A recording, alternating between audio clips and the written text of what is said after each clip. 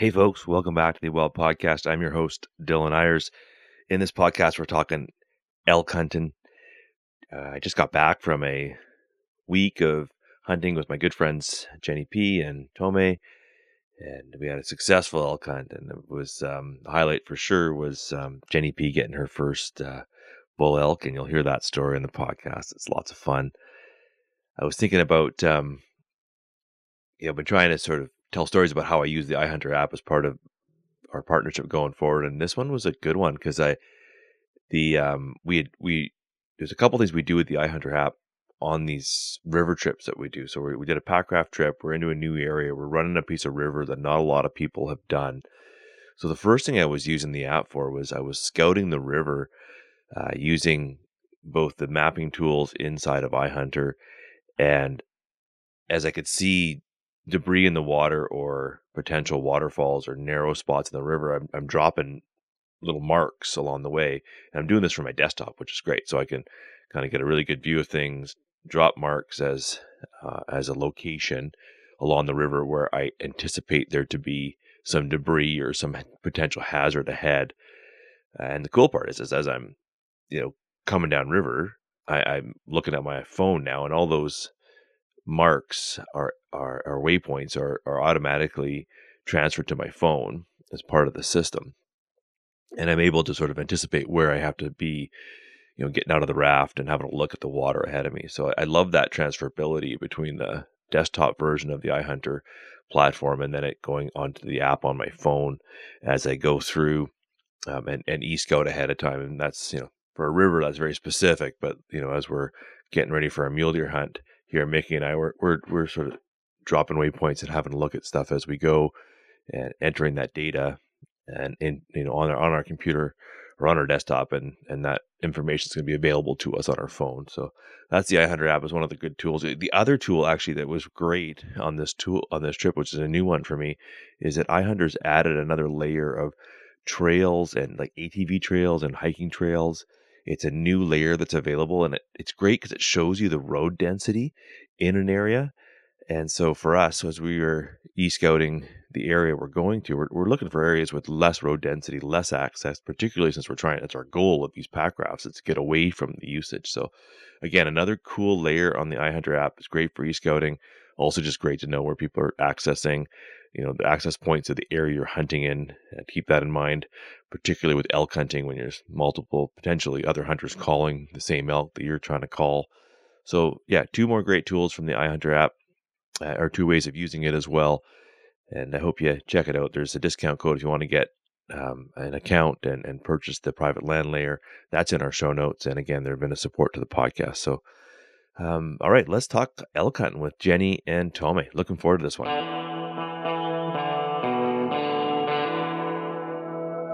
Hey, folks. Welcome back to the Wild Podcast. I'm your host, Dylan Ayers. And in this podcast, we want to share mentorship to learn how to hunt, fish, and gather wild food.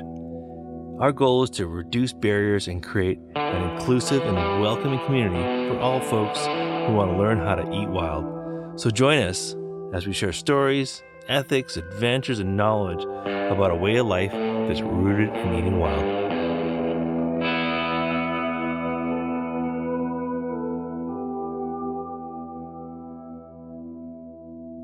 Hey folks, welcome back to the Wild Podcast.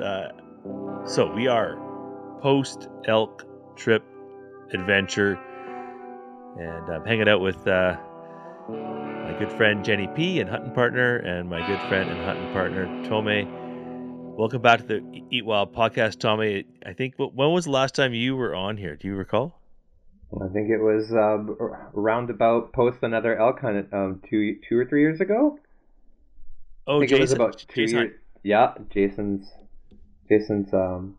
beautiful elk that he got. That was quite the adventure.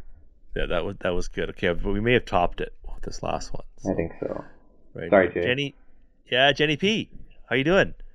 I'm doing great. How are you? Great. Have you recovered from the hunt?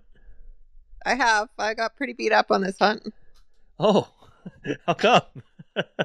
There's a lot of bushwhacking. Yeah.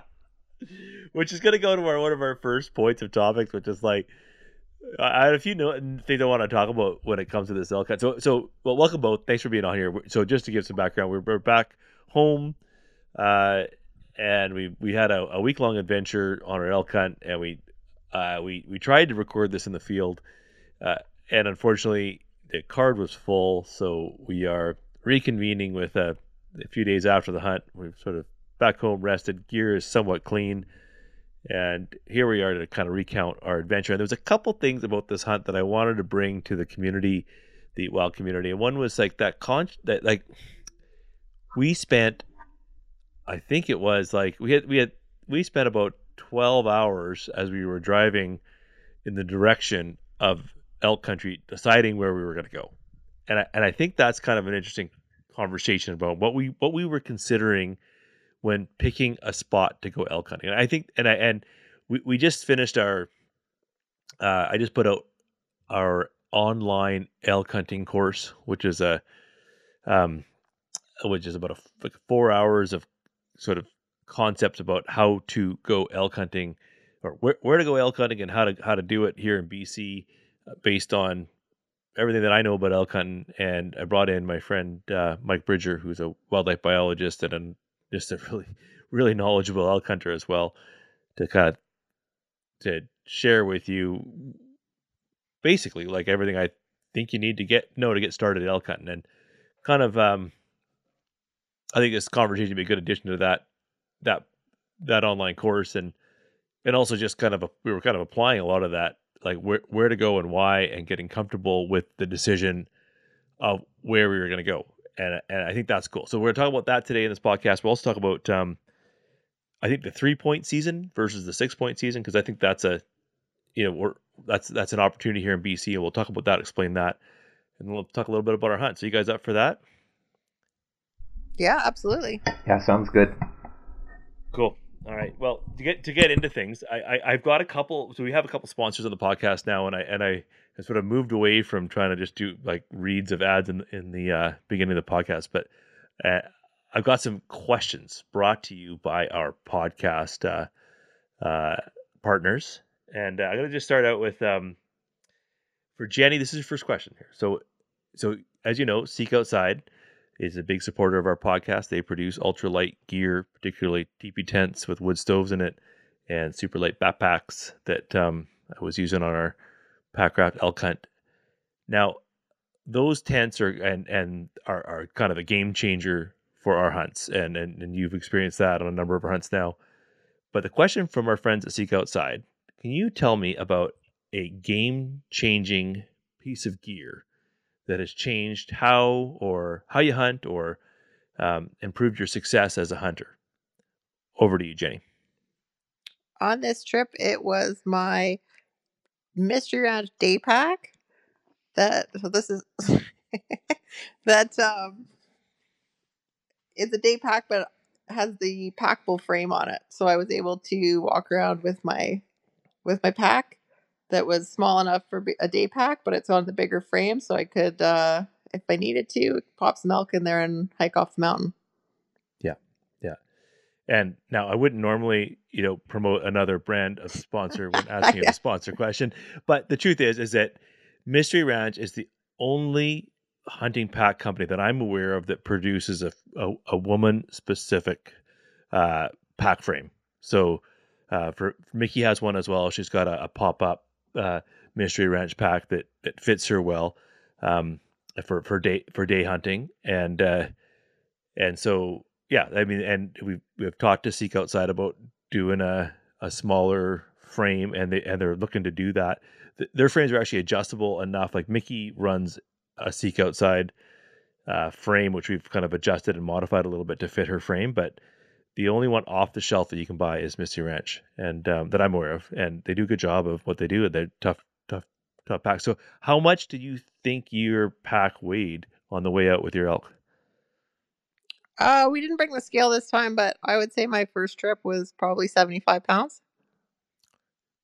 I'd say for sure it was when you load in, front shoulders, some meat, and guns and everything else. Yeah, for sure, And then I had the rack as well.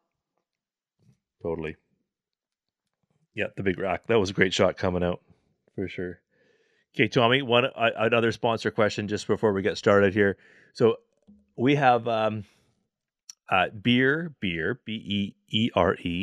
Beer is our beer sponsor, and they usually donate to our conservation fundraiser events, and they also just make really good beer.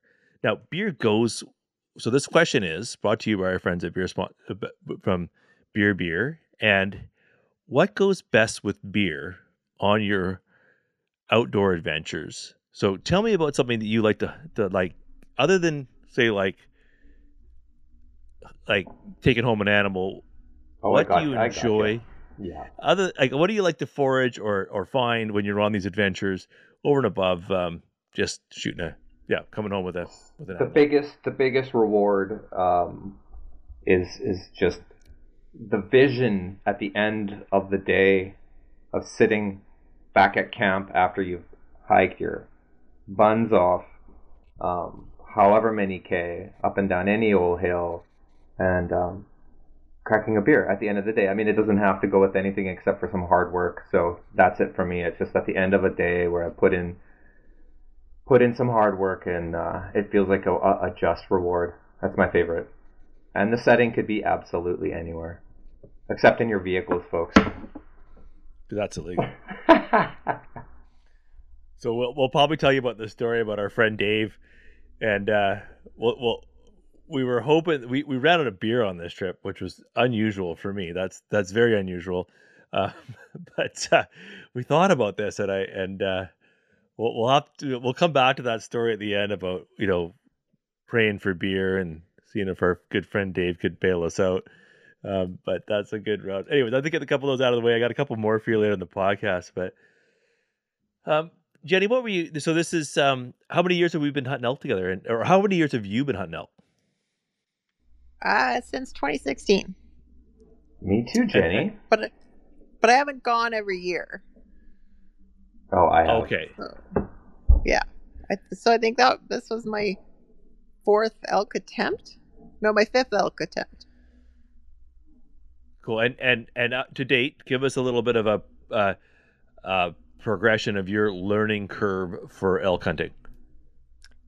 Well, my story is I would say unique because I got pretty lucky in 2016 and I had some I didn't know how to elk hunt. I didn't know you could call elk in. I had no idea. And I had again some lovely mentors that took me and my partner under our wing and gave us a bunch of information, and we were booting around the Kootenays together, and then they had to go back to work. My partner and I did not have to go back to work, and these guys had one elk that they were after, and they said, if we're not gonna get this elk, you guys might as well give it a shot. So Diane handed me a power bugle and taught me how to use it and put me on a spot. The next morning, I did a terrible elk call with this power bugle, and this elk walked out, and my hunting partner shot him. So I thought elk hunting was easy, and it was big elk. It was big 6x6, and again, new in my hunting career, so we were not aware that what you do with these giant animals is cut them up into 4 pieces. So we built a road and dragged this entire 6x6 into the back of the truck after we'd field dressed it, and we're pretty stoked with ourselves and drove to the butcher. His antlers poking out the back of the truck, and they were pretty surprised to see us that afternoon at the butcher with this entire elk in the back of our truck, but they were lovely and welcoming, and we hoisted it up and off we went. So that was pretty special, and we were able to once we got a butcher to share the meat with our mentors. So it was a ton of fun, and they were pretty excited that someone was able to harvest that elk. And then I guess, sorry, go ahead. Oh, it's just like so for anybody out there that's done my hunting course and even any of my meat care workshops, they'll have seen the picture of Andre trying to load this elk into the back of a full-size Dodge Ram pickup truck and making the Dodge Ram pickup truck look very, very small. in the process. And I can only imagine the parade of elk hunters you would have had doing U-turns in the middle of you know, the uh, the highway to kind of follow you folks back to wherever you were going to go process that elk, because that's just quite a spectacle. Pretty awesome. Anyway, so what was next though? So then I think after that we got together and did some elk hunting. So tell me about how that went for you. No, I think my next trip was with Pete again in the Kootenays. And it was just Pete and I. And Pete at that point was probably late 60s. And he sent me into a spot. I walked 4 kilometers up into this valley. And opening day of elk season. And I was there when the sun came up. And I bugled and an elk bugled back. And I was pretty stoked and a bit surprised. But I was up there by myself and he winded me and took off. But um, I did go back. Actually, I tried to get him back. I kept cow calling and he wouldn't come back. And then I was hanging out in this beautiful spot and glassing. And I looked across the valley, not too far away, and there's a pretty big grizzly bear. So, I mean, it was 11 o'clock anyway. So I hiked out and told Pete about my day and that I was going to go back the next day. And he decided that that wasn't a very good idea considering he's almost 70 and I'm 4 kilometers up this valley and there's a grizzly bear. So he didn't really think it was that wise of a decision to go after that elk. So we cruised around and looked for some other ones, but we didn't find any that we could that we felt comfortable harvesting together. Yeah, old wise guy, hey. But I was wondering, like, well, why'd you send me up there? You didn't want me to shoot an elk. So Yeah. Yeah. Right on. How about you, Tommy? Tell me about a little bit about your journey to become a hunter, an elk hunter, I should say. Where did it begin? I think it began with, they're so close to home here in the Lower Mainland and on the Sunshine Coast, but I don't think I'd ever seen one locally. I was living in Vancouver at the time, and what really drew me into hunting them was the idea of an adventure, and what we planned was to canoe some rivers to get into elk habitat, and so without knowing too much about how to hunt them, it was more about this forging a new path, or just looking at new country and being immersed in new country, and with 3 really close friends and the memories that we'd make through that adventure, blah blah blah. But so yeah, we set out on our first journey in 2016. It was, I think, for the 4 of us, it was everyone's first time, and on about half a kilometer from where we set off, we scouted it. We found a river that we wanted to float. We each had a canoe, and about half a kilometer from the kickoff point, one of our boats dumped, and half our crew lost most of their gear, including their guns, and the idea of a float hunt very quickly turned into a road hunt, and so we abandoned the idea. A trip to the gun store and then a road hunt. Yeah, a trip to the gun store and then a road hunt. So, what's funny is that next morning we woke up and I had parked somewhere where I thought this felt like good elk habitat. I had done some research, and it's really easy to do some research online, search elk biology BC, find some documents, and you'll learn something at the very least.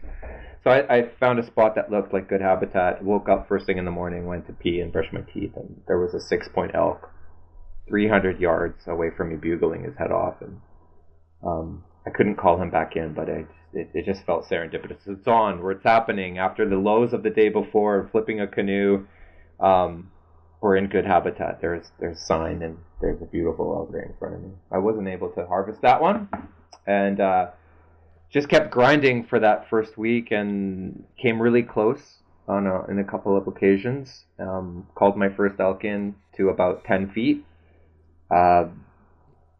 and that was such a rewarding experience. I felt like I could touch him on the nose, but he was maybe a 3-point, probably a 2-point, and I didn't want to take the chance. So, anyways, that was our first trip, and then I was hooked ever since. And so I've been going elk hunting since 2016, and Dylan, you and I have had a couple along the way, and most of them I'd say have been float trips. So, you know, big focus on adventure, big focus on getting into different areas that most people can't access, and but not entirely. Like I'm still very much interested in trying elk hunting outside of the float hunts, but the float hunt is just it's such a draw, such a big draw. It's beautiful.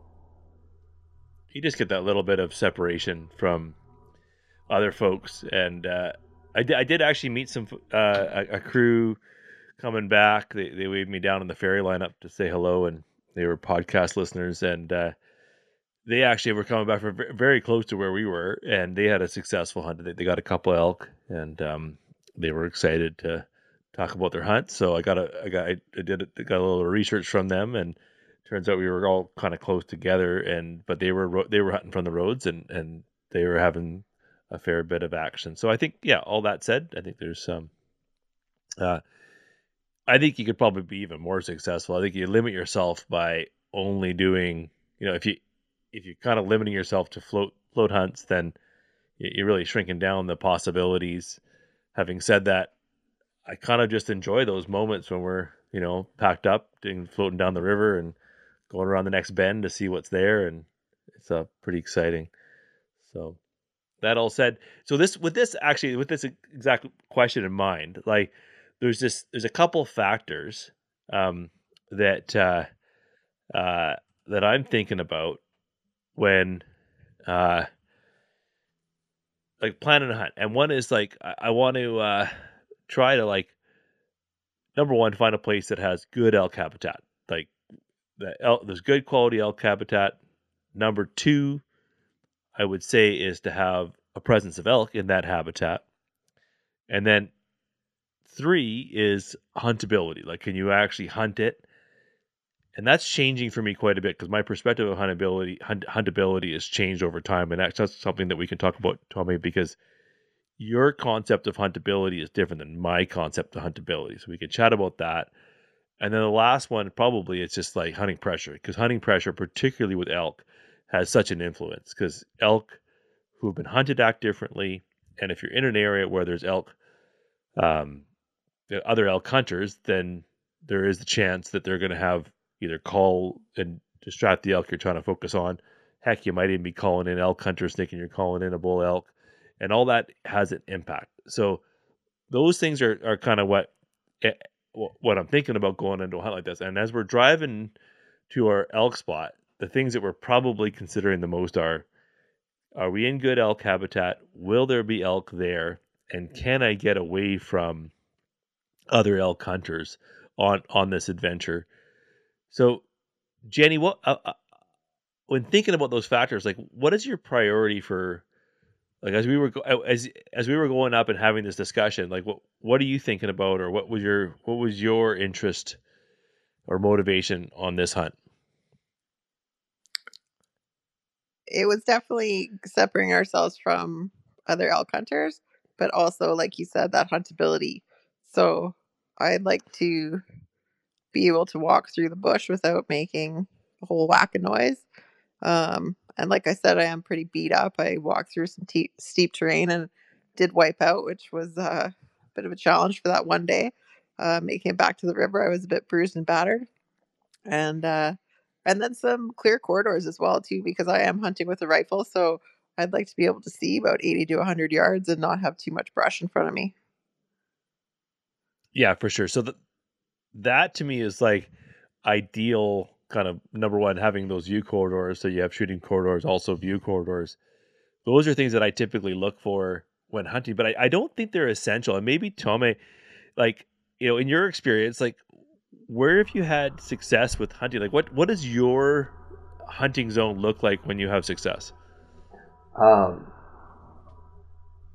as I said, like we started off on by focusing on rivers. So the first couple of elk hunts, save for the mess up on the first trip, I've spent like learning habit, digging into habitat that is effectively riparian habitat or edge habitat along the rivers that we've been floating. So these are pretty low lying areas, and not very hilly.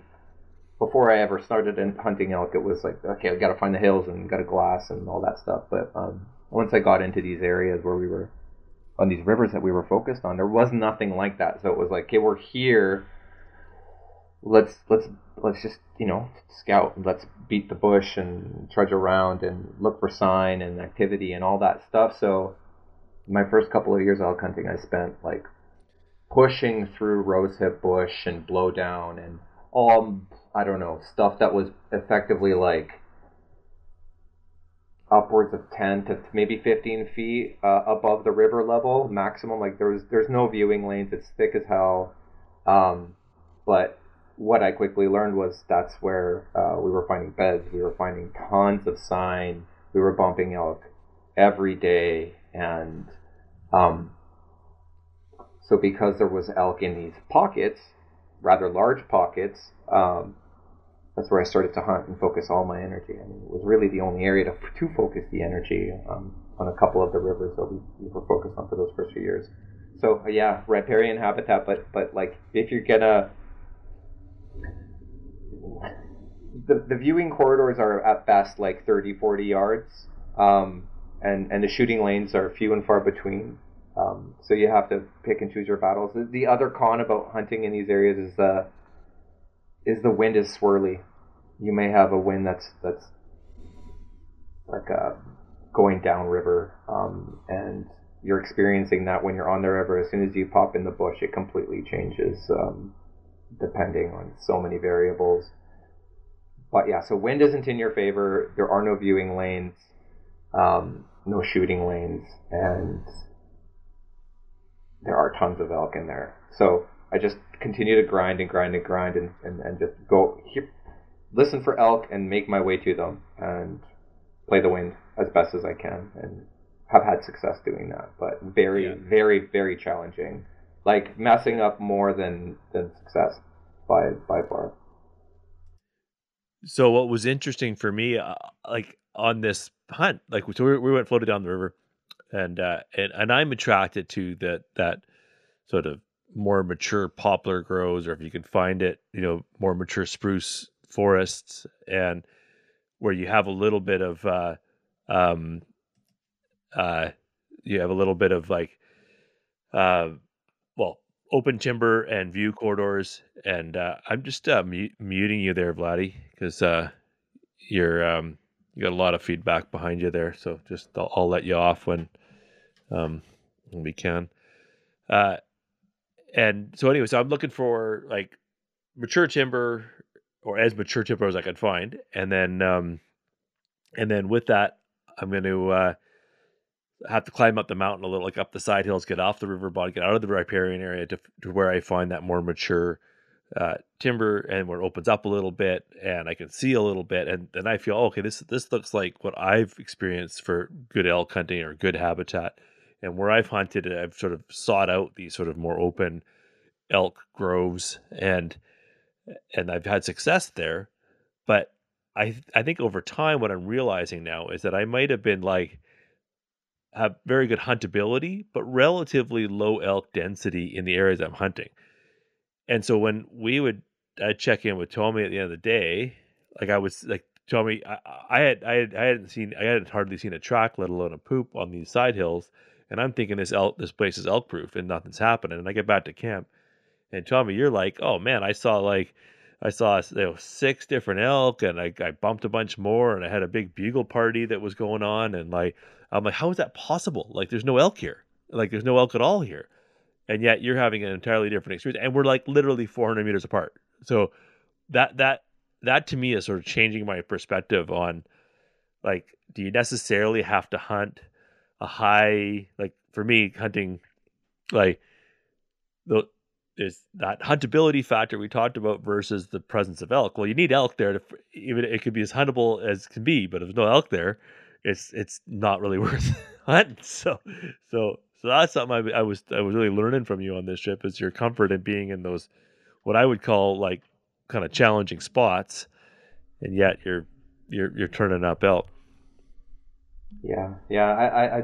I think they feel safe in there. I think that given all the blowdown, given the shrub-like nature, um, not a lot of mature forest. Everything is 30, 40 feet tall. You're crawling over and under things. It's that a lot of people don't venture into these spots, and I think they just ultimately feel safe in there. But it could be region specific too, Well, it holds relative to true for where you typically enjoy hunting elk and have had that success in the more open zones. well, and it holds true for all.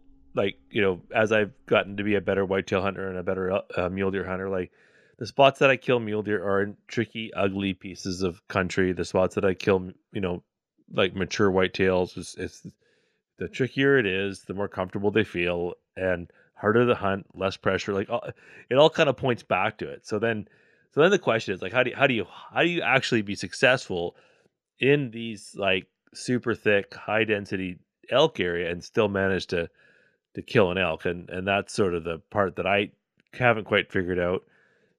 We talk about it a lot in with Mike Bridger also hunts these very thick, uncomfortable spots, and we speak to it a little bit in the online course. But you know, ultimately, it's not easy. Jenny, what? So, did your perspective change at all, Jenny, on this trip as to like where you might hunt elk, or whether it was respect to that huntability versus presence of elk? Oh no, not really. Like it's. I mean, I like to have my view corridors for sure. I just find it a bit more interesting hanging out in those kind of spots. But I mean, I remember the day that you called in of he was just a 5x5 and we needed a 6, but that elk that you called in through the thick to Mark and I that was probably came within 7 meters of us. So if you got the ability to do that and play the wind correctly, you can call them in real close. So maybe you don't need those corridors that I'm usually after. Yeah, totally. The other, well, so you picked a spot on this hunt to stop and call. Tell me about that spot and why you stopped there, and tell me about everywhere around there. Well, that was our best terrain that so far that trip I found. You and I started hunting together in the morning, and we walked in and off the river, and we were quite pleased actually. We were discussing the fact that we weren't uh, we weren't bushwhacking as hard as we'd been, and um, it was easier walking. We could see a little bit further, but even when we were setting up, it wasn't. I mean, there's still a bunch of bush, and we had about 40 yards of view corridor, and and we did some calling, or you were calling for me, and we had a good setup, but nothing came in. So we decided to split up, and then I went further up and farther down river, and I got to a spot, and I was like, "Oh, this is beauty spot. This is I can actually see those. I think there's enough cover where they're going to feel comfortable." But I like, and then I had like a cliff on one side, and a really steep hill on the other. So I set up on the corner of that, and just had felt good about it because I because I had about 80 yards of clear brush, and then it got really thick. So I thought I might have a better opportunity there. Yeah, that was by far the most like well, it was quite a beautiful spot where you ended up choosing to invest that hunt. Um, let's go back a little bit to my original question before we kind of get into what eventually happened in that situation. But the so on our way up, we were really contemplating like, do we go with somewhere that we know is like highly huntable, presence of elk, good habitat, or do we go explore something new? And we kind of struggle with that question because we have our regular spots that we feel comfortable, and we both had success. All three of us have had success in different spots we had access to.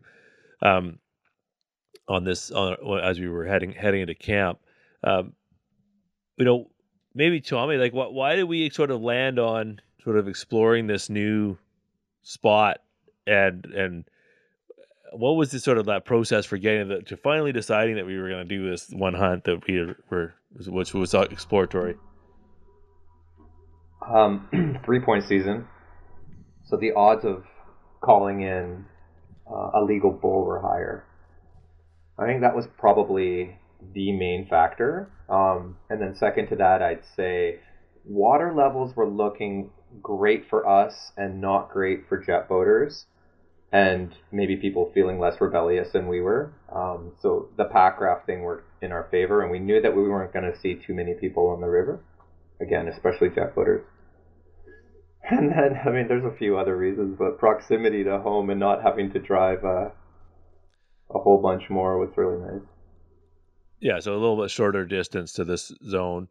But ultimately, I think that the decision we had was like we felt pretty good about like so typically we hunt so in BC there's a few ways that we manage elk in BC. There's for Roosevelt elk, say on the Sunshine Coast and Vancouver Island, we manage them under a limited entry hunting authorization. So that means that for if you want to hunt Roosevelt elk, you got to put in for the lottery. If you get drawn, you got an amazing opportunity.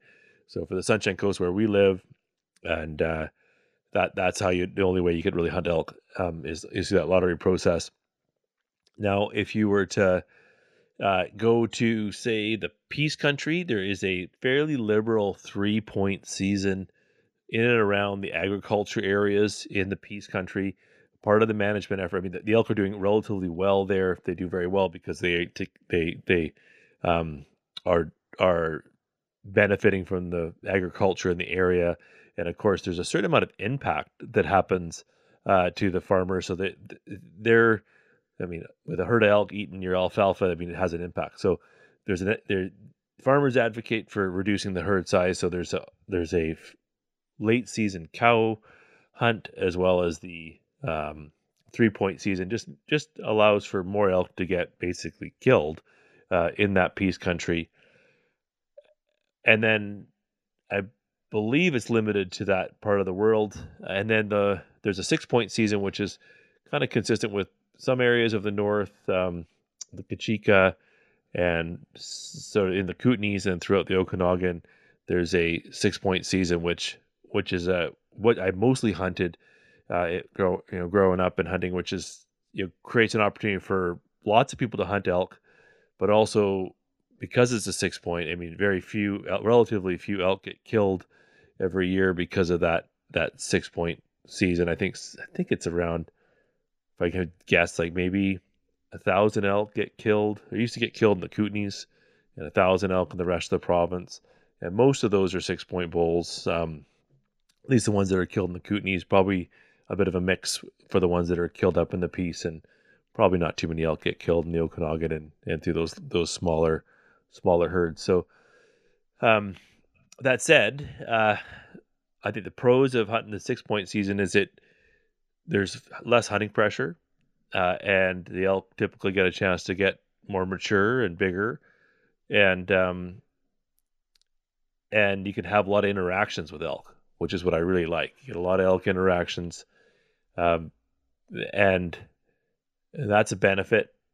Whereas the 3-point season, the elk are you're going to have probably not as likely to see a mature elk, and they probably have felt a little bit more hunting pressure. So with that, like when we got out there, like I think we definitely noticed. I mean, I noticed that I don't think I heard an elk bugle on this trip yet. I I heard just that one that Jenny was bugling at, um, bugle a couple times, and maybe one that I was in on there bugled once, but like pretty quiet for a 6 days of hunting, and I suspect that's because of hunting pressure that they're experiencing with more hunters taking advantage of the 3-point season. That's something I definitely noticed.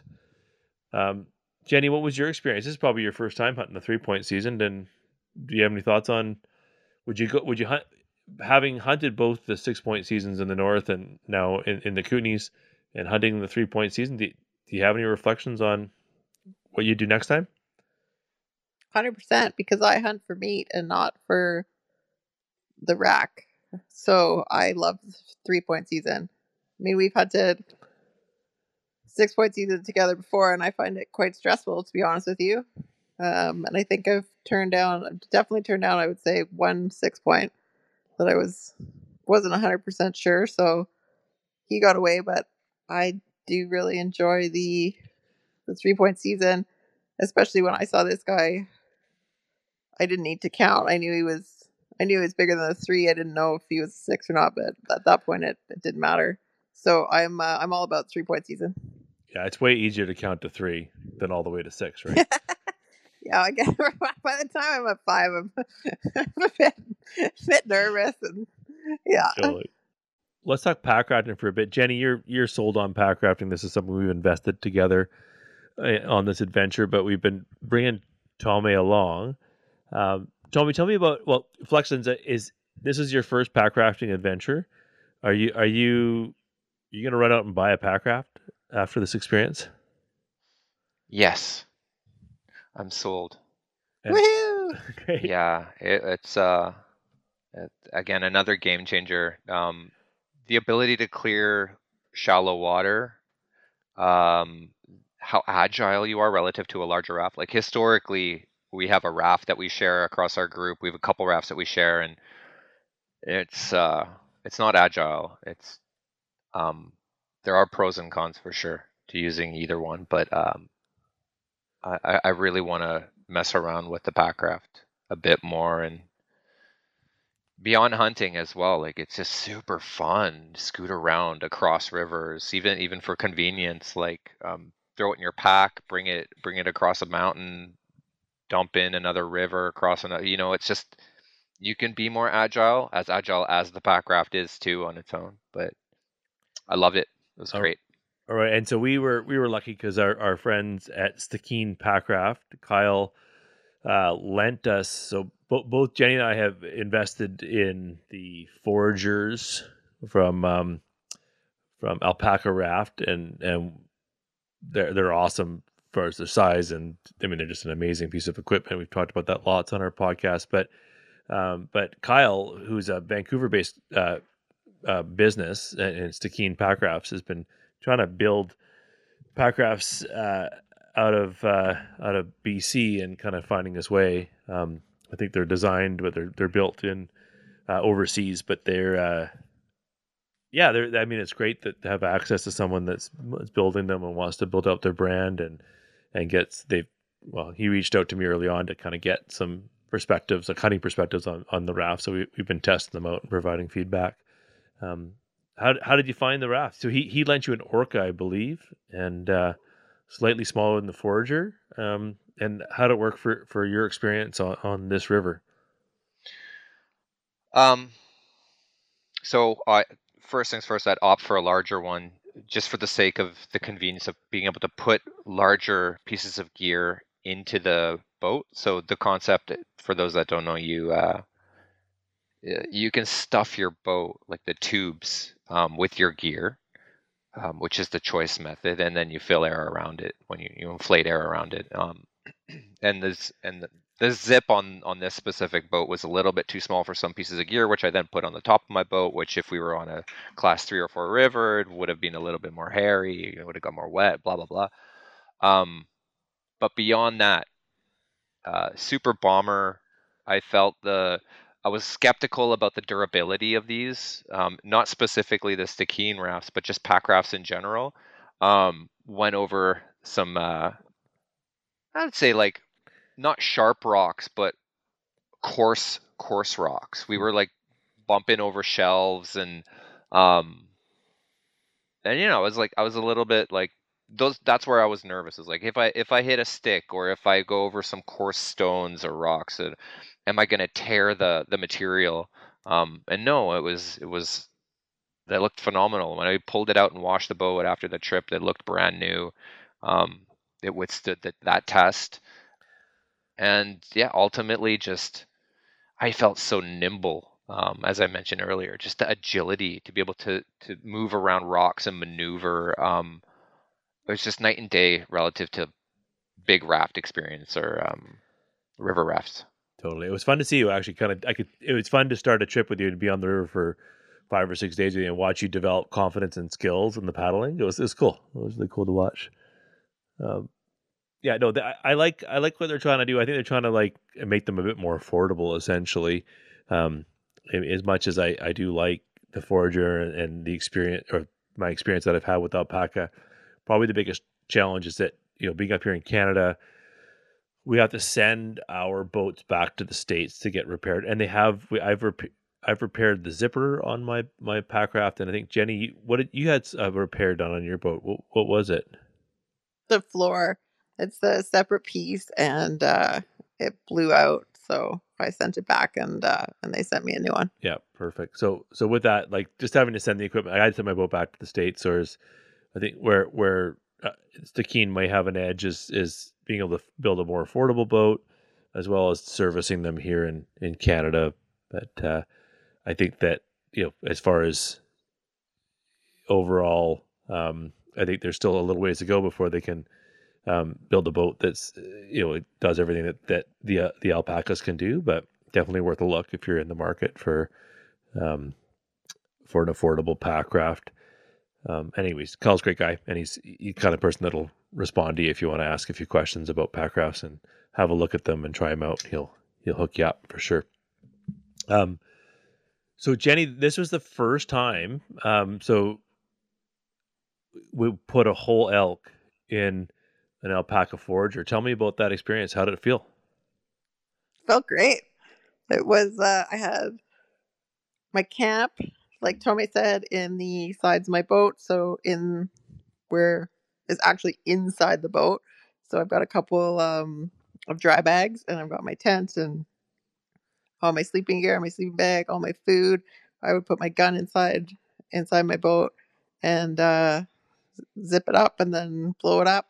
And then on top I had the entire elk. So in these Kunu game bags that we tested out that were awesome, and then the rack tied to the front. And again, it was a class 2 river, but I think I would have felt pretty good in class 3 for sure. So it was awesome to know that the rafts can do that, and it felt tight and safe. Yeah, I'm surprised they almost like perform better with a bit of weight in them. Like they sink a little bit deeper and they track a little bit better. Yeah, they look good. It was nice. I mean, we did just barely have enough water in this river, but I mean, in previous pack route trips, we've been dragging our boats down the river, and I'm glad I didn't have to do that because it was a heavy boat. Yeah, well, it would have helped you out. You could have thrown a couple quarters in my boat if you had to. And Jenny, those are Eat Wild game bags that Yeah, yeah, that we were trying out.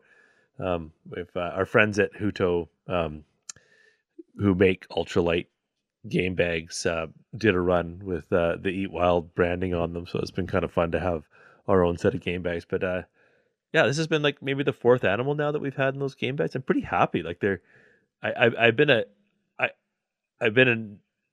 I just was told since birth, like you have to put your game in cotton game bags, and I've sort of the concept of synthetic game bags just seemed like, oh, you can't do that. It has to be cotton. I don't know why. Like it just like imprints on you at a young age, and you think that that's the way it's got to be. But yeah, that seems to be they seem to be great. Allow for the meat to breathe, and they're super tough, and they're nice and bright, so you can see them when they're laying on the beach and you're trying to find them the next day. And yeah, it's great.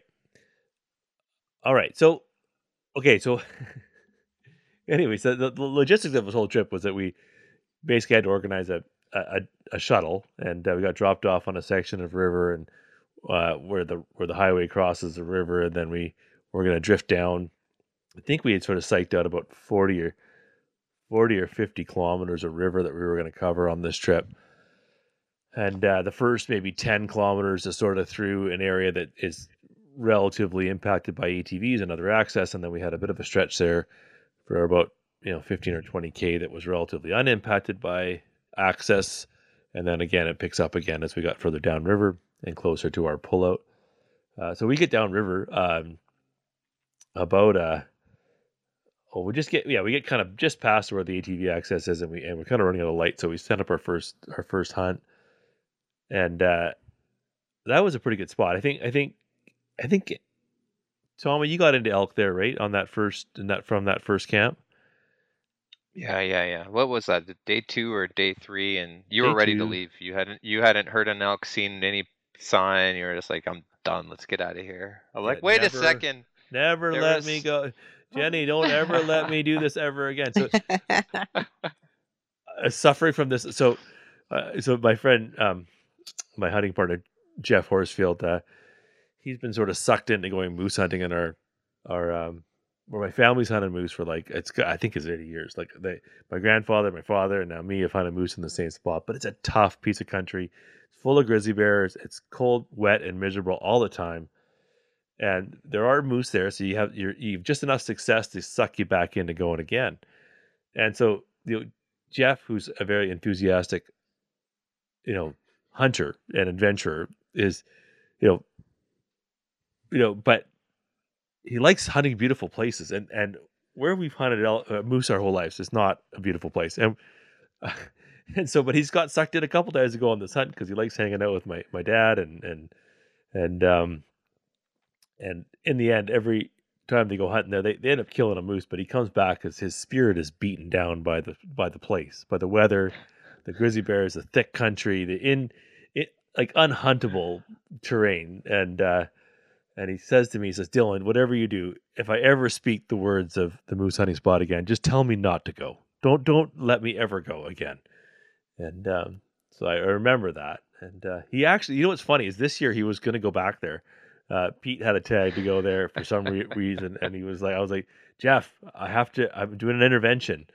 You've told me not to let you ever go back there again. You'll be miserable. So I was feeling like Jeff on this trip. I was like, I don't want to go. I just don't.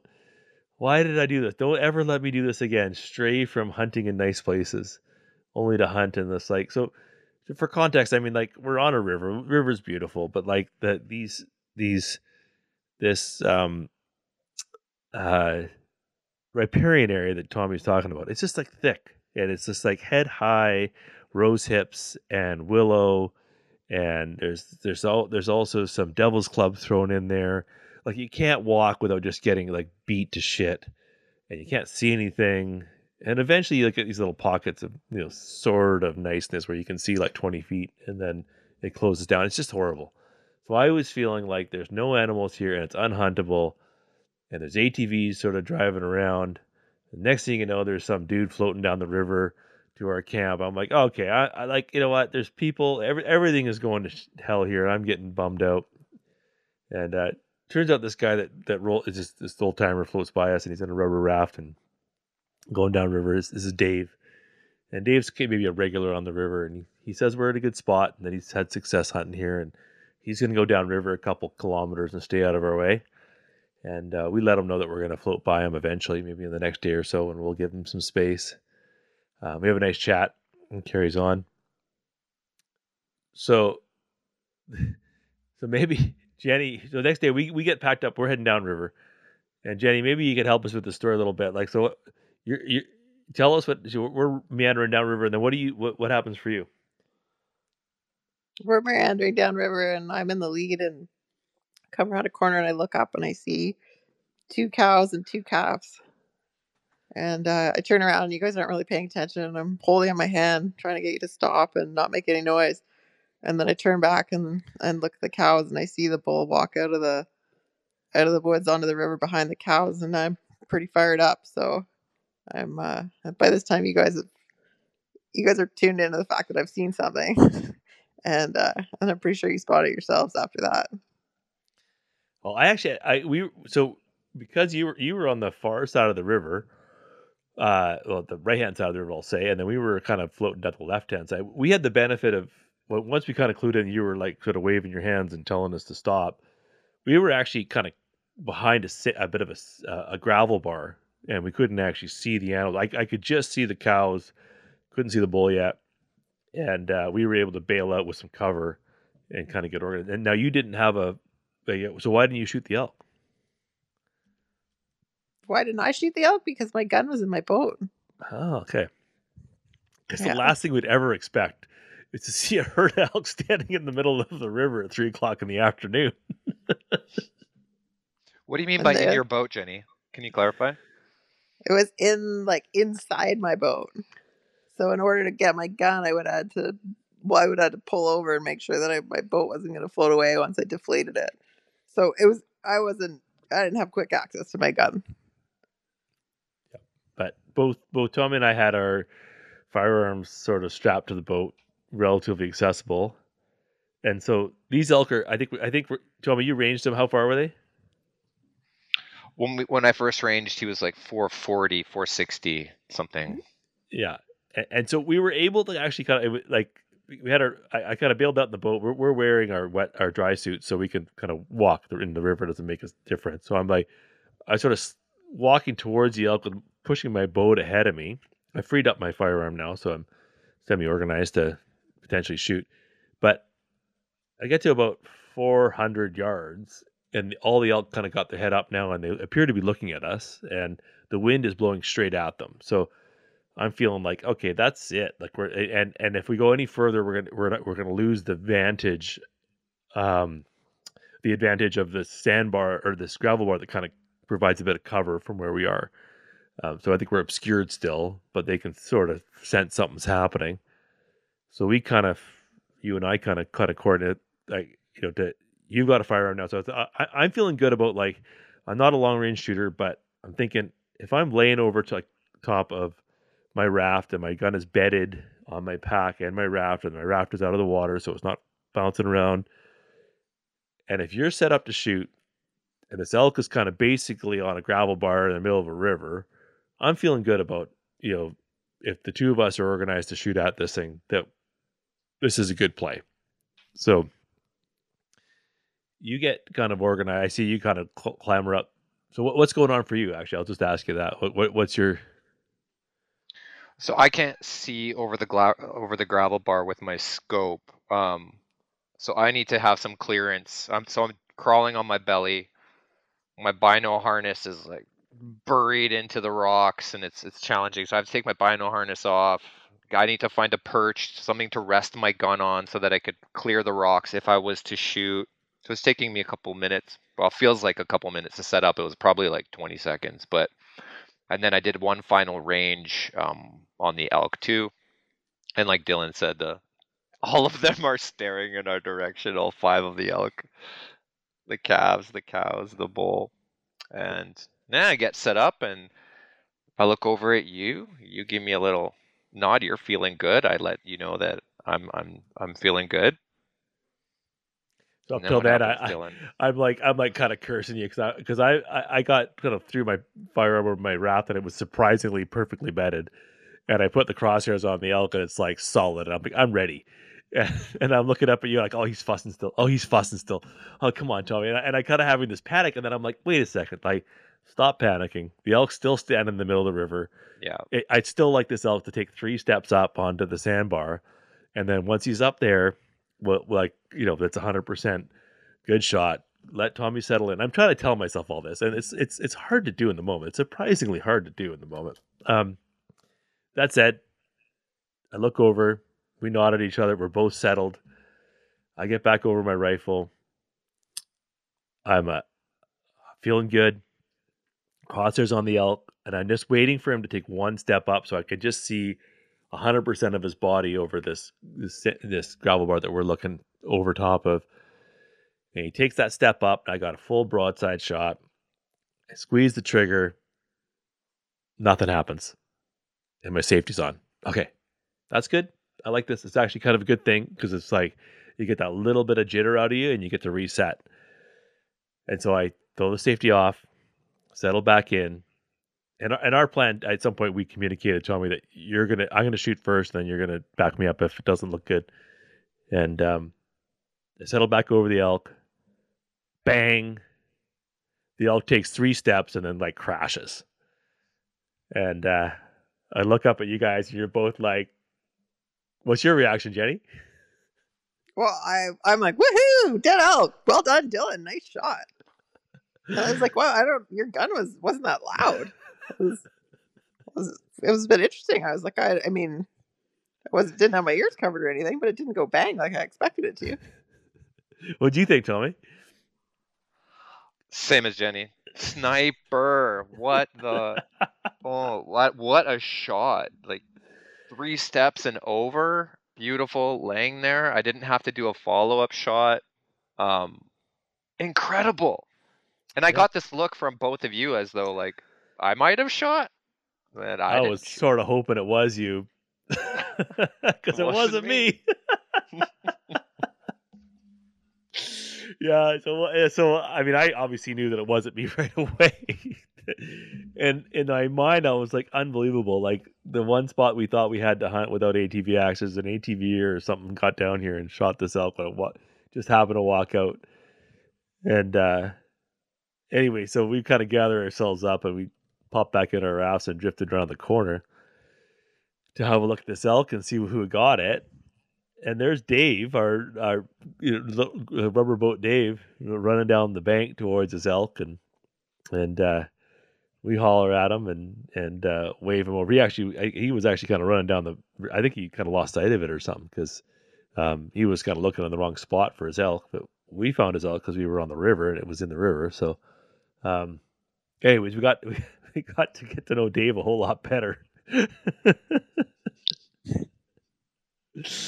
So Dave says he's like he gets up to us. He's like, "Oh dear, I feel badly. I feel so badly. I think I shot your elk. I think I shot your elk. I feel badly." And of course, what was your take on it, Jenny? I mean, of all the effort and all the discussion on the drive up there of trying to get away from hunting pressure, and we see one guy on this whole trip, and he shoots this elk literally seconds before you did, after you tried to pull the trigger but the safety was on. It was unbelievable. The timing of it was shocking. Yeah. Yeah, I totally. It was unbelievable, but it's nice elk, and it's halfway in the water, and we had a bit of a perplexing moment because as we got to know Dave, it turns out he's a cancer survivor, and I don't know how old he is, but he's a bit of an older dude, and to think, and like this elk is like in 2 feet, foot of water or something like that, and thinking things through about like how Dave's going to deal with this. What were your thoughts, Tommy? After seeing him, getting to know him. Okay, first of all, actually, I think I left my jaw at the shooting point. I was flabbergasted. Obviously, that was surreal, surreal. I'd never heard a story like that, and now we were a part of a story like that. Someone took an elk under our noses, literally milliseconds, before you pulled the trigger the second time. Anyhow, when I saw the guy and I met him, because I didn't meet him the day before, or the 2 days before, or whatever. It was just Jenny and Dylan that had met him, and I just had an image in my head of this old timer on the river, and I was thinking, oh, badass! What a badass! That's awesome. Alone in a raft, and then you told me that he was in jeans. I was like, awesome, that's so cool. And then I see the guy; he's in jeans and like runners, jeans and like Adidas tennis shoes. Comes over to find this elk that we're standing above before him, and I was so happy for the dude. I didn't feel any kind of jealousy or any want for the animal that might have been ours. If everything worked out in another way, we had shot it well and all that stuff. But I was just so happy for the dude. That's how I was feeling. I was like honored to be a part of that experience in a weird way. And to see the look on his face, and I don't know, it was a special moment. That's something that we'll be telling. Well, we don't have kids, and I don't think we'll have grandchildren either. But it's the kind of thing that it's one of those hunting stories that kind of gets carried on forever. But yeah, it was one of those moments, and I was happy for the guy. Yeah, I was. Yeah, there was. So I had assumed that he was hunting these elk and he was waiting on them, and they just kind of present. Like, I actually thought, because the elk kind of took 2 steps up on the bank, that he was just waiting for those elk to come up on the bank to a better spot to shoot them, and it just happened to coincide with the timing of us not pulling the trigger. But as it turns out, as we got to know Dave pretty good, because after we sort of sized up the situation, we figured we had to kind of jump in there and give him a hand, and so we got we were equipped to be in the water, and so the three of us cut his elk up and threw it in the boat for him, and and uh, after getting to know Dave after doing this for a couple hours, it turns out he did sort of.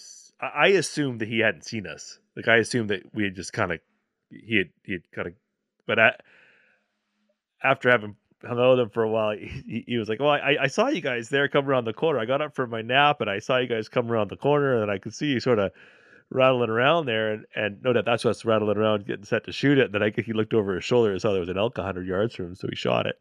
And he was feeling and see Dave's quite a religious guy, so I think he kind of felt like he'd done something really bad in the eyes of, well, maybe the Lord or whatever. But I mean, it seems to me he set up his tent. He was camped right there where the elk was crossing, so I figured he must have known something. And the elk showed up, so I didn't think too much of it. But he was feeling pretty guilty about the whole thing, so he ends up giving us. He's like, "Well, I feel real bad," and then I figured I would, I feel like I shot your elk, but here's a spot around the corner here, which I think is a real good elk spot, and I think you should go there. There's a couple licks here, and so he gave us his favorite spot to go down and hunt as a consolation for what he thought was shooting our elk, which I thought was pretty kind of him. But turns out he was quite a guy though, because we ended up. I was texting back and forth with him the whole time that we were on the river there, and he was sharing other spots, and that was pretty fun. So Yeah, the assumption that he was just like a legend as we came around that corner, saw his tent perched in the trees. Like he wasn't even on the bank of the river. He was up in the trees a little bit, and I had this vision, like this image of him sitting in front of his tent waiting for the elk to come out where they did, and then he shot it. It's like this man knows the river so well. He knows where they're going to cross at 3 p.m. yeah. I think he's just a moose hunter. They just like, he just got to make himself available for some elk to cross a river, and got his elk. So anyway, it was so fun. It was really cool. And I think, to be honest, I think, being able to be there in that moment and help the guy out, because it was a tricky elk to deal with, and that was cool. It was a cool experience. And I think we got, well, anyways, so we go down river. We half expect to find Dave hung up halfway down the river, with this raft, and we were gonna not only cut his elk up, pack his elk down the river, but fortunately he was a tough bugger, because he got down that river. He must have dragged his raft a bunch, and then he finally put in a call to his family there where they could get down to grab him downriver a bit. There was an ATV trail that came down the river, so when we actually bumped into him again, he was just hauling out his boat and his elk with a couple of ATVs with his son-in-law and his wife, and then and it happened to be also the spot that he thought we should spend the rest of our hunt. So he kind of told us how to get up on this hill and gave us the skinny on it, and so we set out. Was it? So Jenny, take us. So what was it? The next day, or do we just spend the one day there, or how'd it go for us? We spent 2 nights there, but it wasn't the next day, because we hunted 2 days, I think, in that, was it Camp 3? Oh gosh, I don't know. So I think it was 2 or 3 days later. Yeah, we might have spent 3 nights there actually. We had a recovery night after the success. Well, we had a night there after the big paddle. I'm pretty sure anyway, so Jenny, so we started out that hunt together the next day, I think. And we climbed up on the hill and kind of sort of found what was better than most habitat, and kind of called in a couple of spots. But one of the things we'd figured out by this point on this hunt is that like these elk are not super bugly. The elk that we have sort of been able to see have come in quietly. And without hearing any bugling first thing in the morning, and when you'd hopefully hear bugling, sort of the hope after that is to just kind of set up somewhere that's sort of elky, that you've got those view corridors, that's near good to elk habitat, high density elk habitat, and call and hope that something kind of pokes his head in, kind of comes and checks you out. And think we started out together, and then we thinking that, you know, there's not much point in two of us calling if there's nobody calling back at us. So we separated, and I headed south, and then you wandered off. So tell us about your hunt from there when we split up. Well, like I said earlier, I wandered off down the river and wanted to go up to the next bench. So I was pretty excited that it was not as thick as it had been in the previous couple of days, and I was able to make my way up into this really beautiful spot. Um, and it was beautiful from so many reasons. First of all, it was great elk habitat with some nice view corridors. Second, the sun was just coming um, over the mountain, and and it was a cooler morning for sure. So I was ready to have some sun on my back. And then there was this fallen tree that was sitting about a foot and a half off the ground that I could take a seat on. So I was happy in all fronts. And I was lucky enough that you were hunting with multiple elk calls because I had lost my hoochie mama about 4 days earlier. I'm pretty sure I know where it was, but it was so steep where I was hunting. There was no way I was going back down to get it. So, so you that I guess the morning before you put out all your elk calls, I think there was about 5 or 6 that I was able to choose from, and so I went with what I know and went out with the hoochie mama. And again, I wasn't bugling a lot because they weren't bugling back. So and just try a couple cow calls and see what happens. And I did that, and couple cow calls, nothing.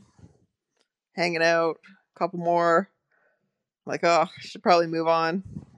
And I'm looking at the iHunter on my phone, trying to see what I've got coming up, and it's flat. It looks like it's flat for a bit, and then I've got to start climbing, and God, it's just so nice here. I'm just gonna stay here for for another 10 minutes. I don't need to move on. And then I heard something.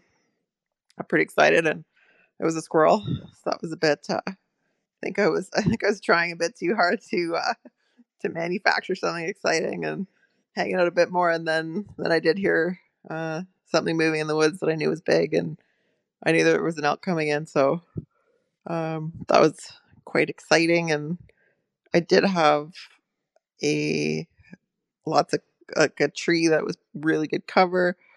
The wind was in my favor, and I had about 80 yards until it got really thick. And right where it got thick, I saw the rack, and I knew right away it was big enough.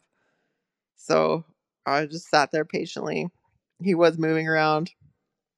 I had my gun up, safety off, and I was like, okay, if he keeps going in that direction, I should have a good shot.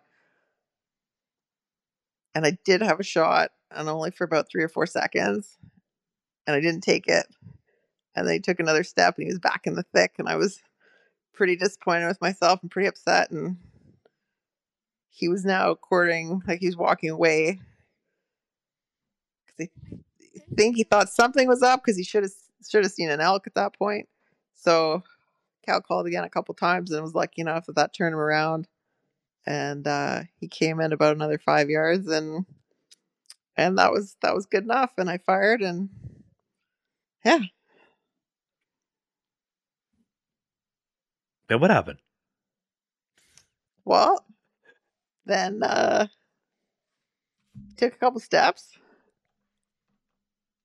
He didn't fall over, so I moved up about 10 more yards and fired again, and he fell over. Yeah. So turns out you got him the first time, and then you got him again, which is great. And I'm a strong advocate for shooting until they're down, especially when you're in brushy country and you just can't be sure. But so I'm over on the other side of the hill, just not far from you. I'm 400 yards from you, and I hear kaboom, and it's like there's a certain sound you hear when there's a hit, and it's the whack. And the night before, Tommy, you actually had a shot at an elk uh, out in the open there and crossing the river. That when you shot, I knew you missed because I could hear it.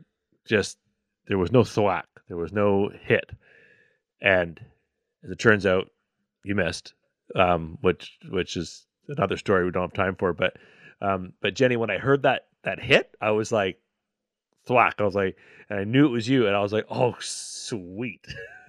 Jenny got an elk. 'Cause Yeah. I was, and then I heard another shot. It was thwack. I was like, oh, she got it again. Yeah. Okay, this elk is gonna be down, and then thwack. I'm like, okay. Yeah, you got it. So awesome, awesome, awesome. And yeah, I've never been more excited for somebody shooting. That was cool. Yeah, I was pretty excited for sure. It's a good feeling, and it's hilarious too. And you know your buddies are listening, and and then they're going to be all fired up. Yeah, there's a pretty good little video on the Instagram of you shaking. When I got up to you, you still hadn't gone up to the elk, and your knees are like shaking. And still, this is 20 minutes after you shot or something. By the time I got to you, Yeah. and anticipating what's going to happen, but then Well, and I think I'm pretty good at controlling my buck fever, but not my bull fever apparently. I trust me. I've missed so many elk. I mean, I've missed more elk than I don't know, lots of elk. I've missed a handful for sure now, and yeah, I don't know. Like they're tough, you know, and yeah, they're tough. So I don't know. Shoot them till they're down, and there's a lot. Yeah, they're wonderful. You don't want to miss out on. You don't want to deal with the grief of finding a blood trail that disappears. So.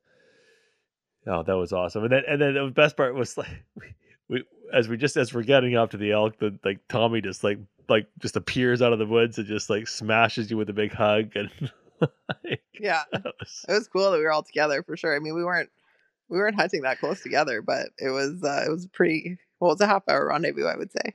yeah. Dylan, I think we both, at what Jenny, you included, we all wanted it to happen for you more than ourselves. So I missed Yeah, that you guys shot were the night before on purpose. well, and we let Dave take that elk too. So Yeah. it was, Yeah. I pulled the trigger on the safety just to make it for a good story, but really I didn't want to kill that elk, you know. Well, yeah. it might have saved us from a Well, bit of a rodeo of like, you know, shooting at an elk in the middle of a river at 400 yards, but yeah.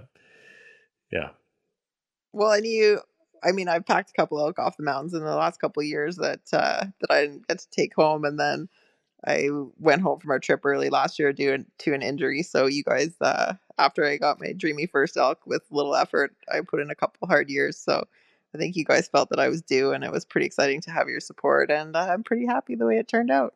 Yeah. Best elk hunt. Yeah, for sure. Best elk hunt in a long time, Jenny. It was awesome. I'm so glad we got to share that moment together, and bit of a tumultuous pack out. That was the longest 500 meters back to the river. But yeah, it was funny. So we're coming down on that. So you know we're loaded up. We're gonna do it in 6 loads, which is still like your pack loads are gonna be around 80 pounds a piece for each one of those loads, and it's like a straight shot down. You can almost see the river from where you killed that elk, but it's straight down, and it just happens to be straight down through this giant patch of blowdown, and we got sucked in by the short distance, but. We made a terrible mistake. We didn't send a scout down, and unfortunately, like we normally normally you end up coming like if you're going to come into a kill site, you typically would come in like at least Tommy or myself would have come in from the most logical path back to the camp, and because we both came in from your flanks because we were hunting similarly, you know, we didn't know that there was this horrible patch of blowdown below us between us and the river, and we somehow got caught in the middle of it with 80-pound packs on, and just all had a bit of a predicament. That was a bit of an ugly one. That was one of my scariest times in the probably in the lot. I think that was my second scariest time in all of our Packraft trips, just because the the percentage that we would get injured in my mind was really high. Really high. I've got an 80-pound pack and I'm walking across. I'm trying to go over top of this blowdown, so I'm walking on a tree that's a foot wide or half a foot wide, 8 feet off the ground, and I was just really nervous to see my winter evaporate with a twisted knee or a broken tip fib or something. So it was I found that quite stressful. And at one point, I was about to go. I was about to do a face plant. I tripped and I was heading down the steep hill, and the rack actually caught up because it was so thick wants to blow down behind me. So I was just sort of hanging there with the rack tied up in the trees behind me, and I was able to use my ski pole and push myself back up and untangle myself and continue on my way down. Oh well, yeah, that was, but it was well worth it. And yeah, loading the boat with a full elk, and that was awesome. I remember we'd run out of beer. It's coming back to loop back to our beginning of the story. We'd run out of beer on this trip, which is unusual. But we sort of thought we were going to do like a 2-day trip on this river, and it turned out that we were kind of getting into elk every day, and sort of thought, well, shit, we should try and stretch it out. So we were stretching out our food and our beer. We kind of ran out of beer, but as we were packing this elk back, getting the second load off the mountain, Dave messaged us, and we have just a little bit of cell service, and he's like, and I told him that Jenny, you got a bull, and he said, I prayed all night last night that Jenny would get a bull, and he's like, I said, well, I'm praying right now that there's going to be a case of beer back at camp, and I sort of in the back of my mind thought, I was like, maybe, if Dave's not that far away, I don't know how far away Dave was, but if he could like shuttle a case of beer down on that ATV trail, like I would believe in, I would definitely believe in miracles. Converted. I'd be converted, man. Like, it was great. Anyways, we had a good chuckle on the text there with Dave, and he was I think he was quite thankful that it all worked out in the best way possible on the hunt. And I think he's feeling good right now about how everything went. And I think, so are we, hey? Yeah. Oh, yeah. Absolutely. Okay, well, let's wrap this up because I know everybody's got to get back to other stuff. And thanks so much for doing this. But we have a couple things we got to just wrap up. We have our West Coast kitchen most memorable meal. Tommy, what was our most memorable meal on this trip? Oh, on this trip? Could it be any trip, or do you want this trip? No, I thought we had a couple of interesting ones. The most memorable one was absolutely Dave sent us downriver with the heart of the elk that he had shot, the one that we did not shoot. And yeah, we ate that night by a campfire, and it was magnificent. So we had elk heart, just straight, kind of fried, not fried, grilled with some steak spice, and then I think we had a side of one. It might have been a Persian West Coast kitchen. Oh, the Persian, beef, Persian beef. I think that's a good one. Yeah. Yeah, it was delicious. So that was my most memorable meal. It was magnificent. Totally. Well, if you wanna get in on West Coast Kitchen, you can get the discount code from our show notes, and please buy. If you buy their stuff, use our discount code so they know that you're listening and checking in. Okay, last question for you, Jenny. Now that you've got your bull elk,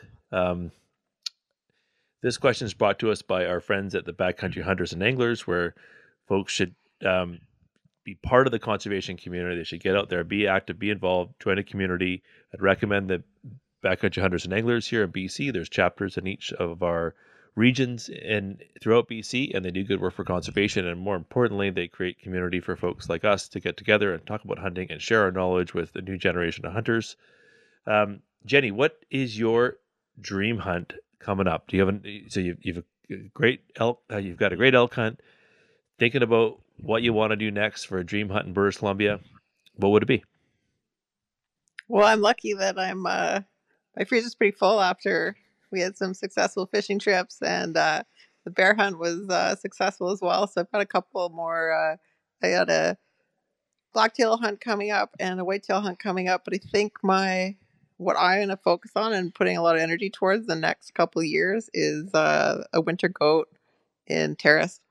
So I'd like to get another animal on my skis. We had that bison hunt that was on skis, and that sort of combines both of my passions. So I'd love to make that happen again and look for a goat up north. Okay, well, I know a couple folks that are pretty experienced with that, so maybe we could all get involved in that.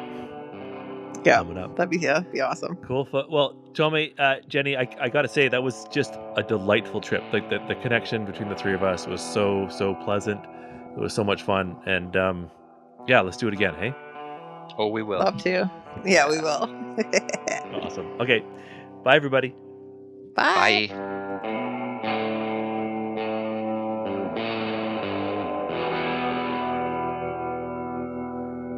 Hey folks, I hope you enjoyed that podcast. Now, we'd love to hear from you. So drop us a question either on our Instagram or email me directly at dylan@eatwild.ca, and we'll do our best to answer that question on our future podcast, or we might even build an entire podcast based on your questions. So thanks for doing that. So if you want to hear more from Eat Wild, you can come join us. We're doing a series of Eat Wild Learn to Hunt webinars.